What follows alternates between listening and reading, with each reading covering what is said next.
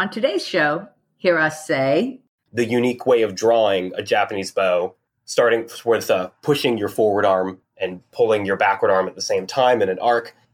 This is Wildcat Dojo Conversations. we're back. I feel like back again. I feel like that's kind of a threat. We're back. And we've been having so much fun with Kyudo that we're going to keep it going for just one more podcast here. Excellent. We're all still here. Say hi, Landon. Hi, everybody. Welcome back. Sensei Jackie. Hi, everyone. And you guys have to remember Sensei Jim. He's almost a mainstay now. How's it going, everyone? Thanks for having me back, Sensei. Oh my gosh, what a pleasure this has been for all of us. Sensei, let's start off this episode by reminding everyone to go and listen to our other archery episodes. They're super fun and very entertaining. But what's even more entertaining and fun, our YouTube video. We're at Wildcat Dojo on YouTube. And you'll be able to see bows and you'll be able to see arrows. And we went through and talked all about the history of archery. Yeah, the timeline of the history of archery. And what's interesting is we did it live, guys. Us. So every mistake is right there for you to see. And we were like, ooh. And a little caveat, around next week, we'll be live on YouTube doing black belt promotions. So tune in. Tune in. You can catch that link off Twitter. You can get it off Facebook. That's an exciting event. Very excited. Thanks, Landon. Us. Okay, every subject that we have ever tackled turned out to be so much bigger than we thought it was going to be when we first started, right? Yes, Sensei. And if they want to tell us which episodes they like the best, or if they think we talk too much, Well, they're going to be wrong if they said that we do. or how to improve, or they want to be a guest on the show, I'm just saying, what if they want to be a sponsor? That would be awesome. Please, Landon, again, hog out and tell them how. You can find us all over the web at Wildcat Dojo on Facebook, Twitter, our webpage, wildcatdojo.com, and our YouTube page, Wildcat Dojo.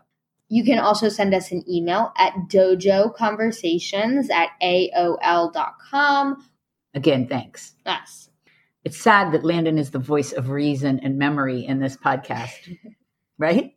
I'm glad we have someone that is.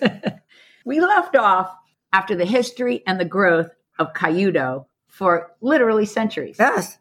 Oh, it was a great episode, Sensei. I don't have a favorite part, but I must say the part that's sticking in my head is 11 to 13,000 arrows shot in a day. I just think about the shoulders. I can't get past the shoulders. What it would do to your shoulders. Like, ow. Did you have a favorite part, Sensei Jim? Just the whole history of it, the way it evolved from the beginning, from day one.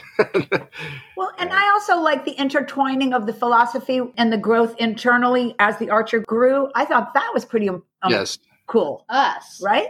Mm-hmm.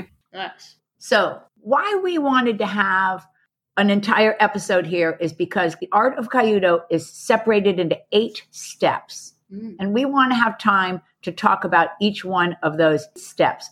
Okay, I think we've bored them enough, so let's get started. For sure. Sensei Jackie? I'll be glad to go first, Sensei. I was thinking when I first read the steps that it might seem that 8 is just too many parts. But when you connect it to the attitude that they are striving for, it actually makes a lot of sense. That's so interesting. Yeah, I agree. And also, before we start the round robin process, it's important to note that there is no separation between the 8 parts. It just flows. I like the way you said just flows, Sensei. Like flow is an easy element to add in movement. Yeah, see, that's the whole thing. After our elements episode, Us. we know that this is not just flows, right? No. Right. But they should go and listen back to our elements episode. Any of the 5. It's a big subject, Sensei. Oh, by the way, one of the things I really liked reading was where they said the 8 parts of the shooting ritual are represented by a bamboo pole with 8 joints. Each joint could be on its own, but together they make the whole. You know what that reminds me of, Sensei Jim? It reminds me of your quote from the last episode where 1 arrow is easily breakable, but 10 in a quiver is so solid. Yeah, I thought of that as So well. over and over again, we were proving these points that, Strength and unity. unity. I Yeah. love that. Yeah, way to go. Okay, start me out with the actual first step, A Landon. sensei. First, there is footing. It is known in Japanese as ashibumi. I read that this sets the stage for the archer to train both body and mind. I should say, but at the same time, they don't really talk about the division of your weight in the footing, do they? I didn't find anything about the division of the weight, but I did watch more than one YouTube video, and it absolutely looks like it's a 50-50 weight division, which is not only what we all do, but what we also teach. Us. Has that been your experience as well, Jim? Yes, nice and balanced. Yes, absolutely. You don't want to be leaning forward or back, and you don't want your body moving, but now I'm ahead of myself. And they told us in camp that what a lot of kids would do is they would have their feet equally planted, but they would be a little bit lean back or lean forward. Again, you're ahead too because you're on the torso, sorry. right? No, that's exactly it. See, it's all one thing together, and it all boils down to that nice, wonderful chi pocket. But now I'm really teasing the audience. And taking my lines. No. Okay, let's move on. Shall we, Sensei Jackie? Sensei. After that, the shooter forms the torso. The Japanese term is dozukuri. Throughout the process, proper posture is needed. The shooter should be tall and strong, yet the shoulders should not be tense, and all energy should be kept in the chi pocket, known as the tanden. We all know from our own experience, again, that keeping your power in your chi pocket, keeping your chi pocket engaged in life, it's easy to become distracted from doing that. For sure. And draw your energy up into your shoulders and your neck by accident. Us. You have to just be aware of when you're feeling that tension and let it go. And Yes, so that's it. You just have to be aware. Good advice. be aware of it constantly. Constantly. I try to do it when I'm staying at home or working. And an archer that we all know, not too long ago passed away, Tony Amarigi, gave me some of the best advice specific to archery, not so much about the chi pocket, but the torso and archery. He said, rather than opening up your chest, think about pressing your shoulder blades together. Oh. Yeah, and it was great advice because it made pulling the bow so fantastic because it engaged those trapezius muscles. It's true. And the way he did it when I was with him is he just touched me between my shoulder blades and automatically I drew toward his hand. Right. So interesting. Isn't that cool? That's a great little piece of advice. Yes. Thank you, Sensei Amarigi, and rest in peace, my man. Right. Okay. Oh, you're up, Sensei Jim. Us. Next comes the process of readying the bow, called yugame, and this is followed by raising the bow, known as ushi o koshi. All the names are very interesting. So when I shoot, I come from top down. That's how I like it. Most people come from bottom up. But after I put the arrow in, I start a little bit above my head and draw down and back towards my shoulders. It's not a one-size-fits-all thing. This is really my opinion. So if you're out there and I'm completely wrong because you're an expert archer, you can absolutely get in touch with me. I would love good advice. I don't think I do much of a movement. I think I Straight out. put the arrow and it's out and then just turn. You knock the arrow and then I bow. don't have much of a rotation. And I think that it depends on where I wear my quiver. If I wear the quiver high and I pull from the top, I might come from the top down. But if I wear a waist quiver and I knock low, I would come up. So there you go. Yeah. But anyway, we're already to the draw, Landon. Us. The next step is drawing the bow, which is called hiki wake. And it is followed by a part that I really admire, and I know Sensei Jay admires it too. Holding the bow at full draw, called kai. Yeah. Have you ever held the bow at full draw? Not for very long. I've done it. Yeah, not I've long. done it I've done it on a bow that has a lot of pressure, and it's hard. Yeah, It's even I've hard done it pulling too. back. Because that's part of the process. And I'm going to give Master Collegian, 97% of the credit for everything I know about archery. I've certainly shot since I was young, but because he was an instinctive shooter, which we didn't talk a lot about in this podcast. And that means you don't spend a lot of time up and down aiming at the bullseye. You feel the center and you go for it, as opposed to an aim shooter. Okay. So I think that's part of that instinctive shooting that pulled at full draw. And I think that's part of why in the Japanese tradition, you're not judged so much on how many times you hit, but on the process, which we'll get to in a few minutes as well. Right, guys? That's Sensei. Now, Sensei, going to what you said about holding the draw, the Japanese created special gloves. And during the Edo period, for protection, they invented these gloves to allow the thumb to be used. And that is the precursor to gloves worn for Kyudo today.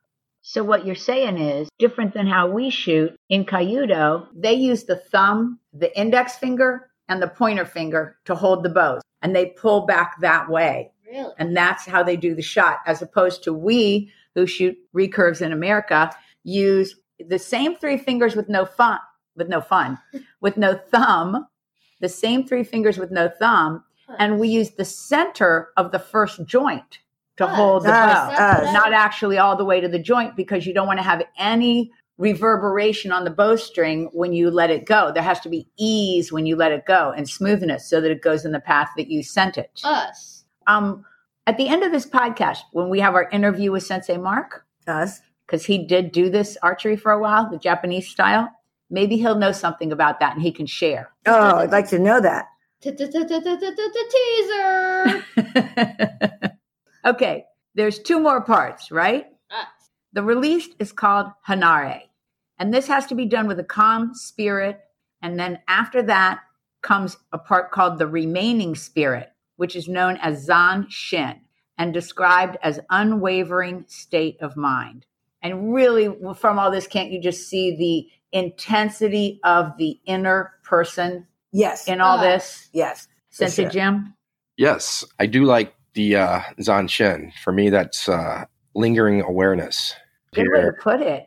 Zanshin, I teach it a lot. And at the end of a kata, we finish up. And then sometimes you kind of look to the left, you look to the right. You're done, but you're not done, You're still aware, you're looking for another attacker. I think that's awesome. The way I explain it to my class sometimes is, have you ever seen a cat toying with a lizard or a bird or something that it's caught? It'll like grab it, and then it'll just sit there with its paw up looking at it, just waiting for it to move again. And if it does, it hits it again with its paw. I don't know if that was explained correctly, but... No, you did great with it. I love that. Experience. Yes. That was a great explanation. Thanks. Okay, Sensei Jackie, what do you got for me? Well, they finish by mentioning that obsession with hitting the target causes a distraction, and this leads to more mistakes. The idea of looking toward the end causing you not to concentrate on what you're doing. And we've certainly mentioned that in a lot of our podcast episodes, haven't we? For sure. Live in the millisecond. Difficult to do in the best of times, let alone in stress-filled times, right? Us. But I really like that, Sensei, about hitting the target causes distraction, and this leads to more mistakes. Or obsessing with that. Obsessing with it, yeah. Yes. So, although we never sat down and divided all of our shooting into 8 parts, we certainly could, because we go through all the same parts as the Japanese archers do, right? Us. That's right. But that takes us back to 1 year, 1 kata, so that they learn each part so slowly, and then they integrate it with the other parts. That was a style of learning where we have a tendency to lump it all together and try to learn it all at one time. Yeah, we have not the patience. That's right. I mean, that's just the way it is. And by we could mean modern people. That's just how it goes, right? And that is the style of 2020. Okay. Before we get to the part with Sensei Mark, which I am looking forward to, I would like, Sensei Jim, for you to help me out by adding a couple of the pointers from the IKYF site. Sure, Sensei. One of the things they say is your main competitor is yourself.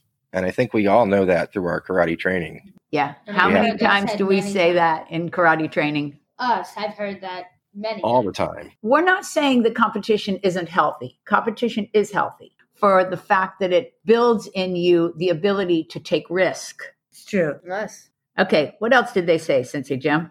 They also say that the instructor judges progress by your process, not your result. And in some of the archery books we've read over the years, we've had the instructor actually say to the different student, focus on the process. And that is, again, such a difficult thing to do in daily life, isn't it, guys? Us. Sure. Very difficult. Okay, they got one more, don't they, Sensei? Yes. And finally, their mission is to contribute to and allow for spiritual growth through the repetition of the ritual. That kind of takes us back to the episode we did on Ryu, Do, and Jutsu, and that balancing act of internal growth and technical skill. It's a balancing act, isn't it? Yes. And in one of the episodes earlier, we did it, and I'll do it again. Hats off and a salute to Sensei Brown for saying a karate man's pride is his balance. That's right. Sensei, I didn't know that came from Sensei Brown.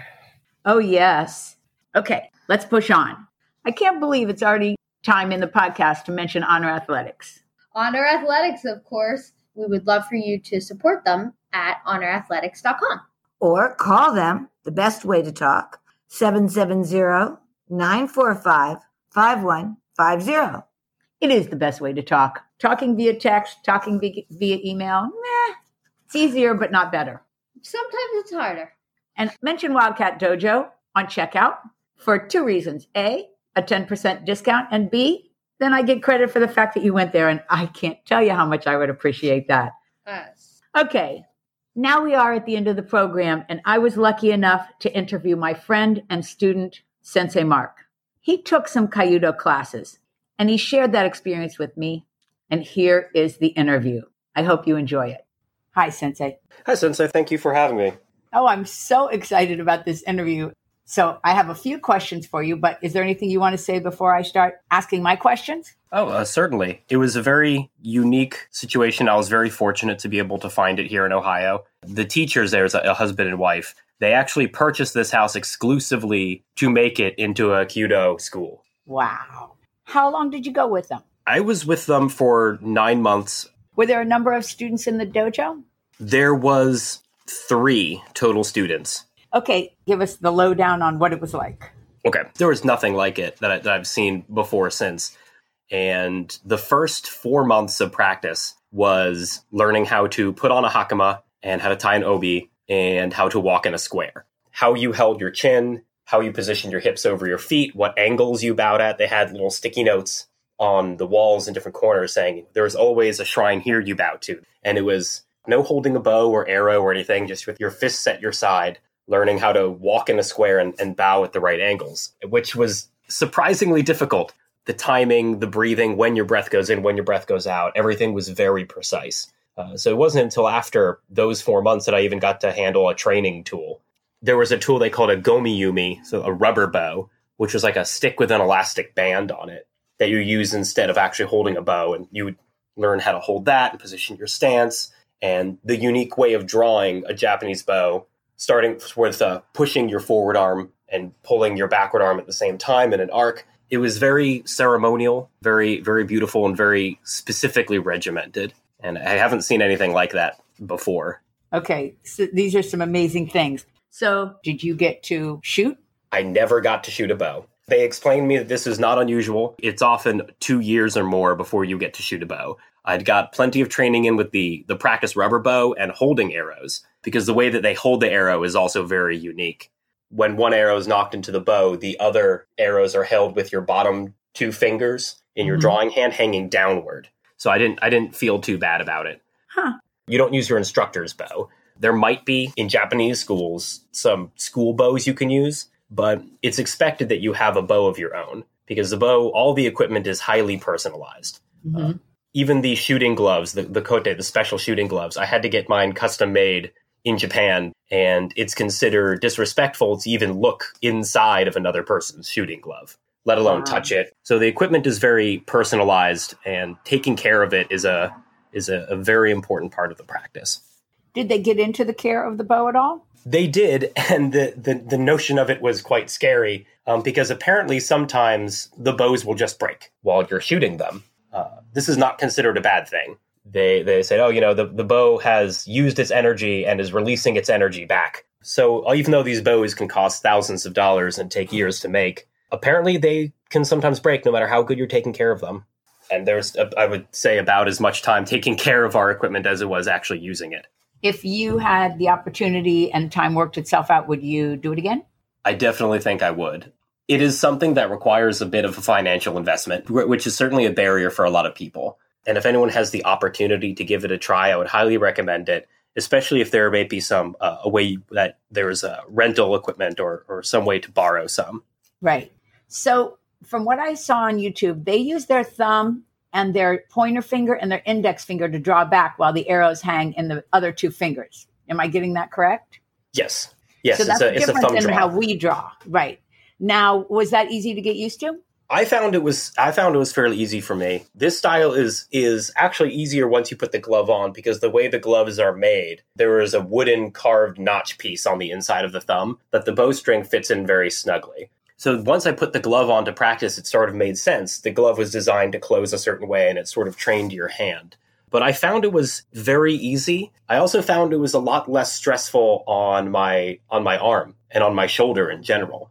The wrist is very relaxed, and the shoulder is very relaxed, and one should be relaxed when shooting no matter what, but this way sort of forced you into relaxation somewhat. Nice. And it was very comfortable. And that drawing pattern is fairly easy. I would recommend giving that a try, even with a Western bow, because I think it still works. Thanks for that. Well, frankly, thanks for everything. It was exactly what I was hoping to learn. So thank you for that. Well, thank you for the opportunity. It's great to talk to you as always, and it's fantastic to talk about the archery. And that's our interview with Sensei Mark. That was really something, right, guys? Oh, Wow. It was.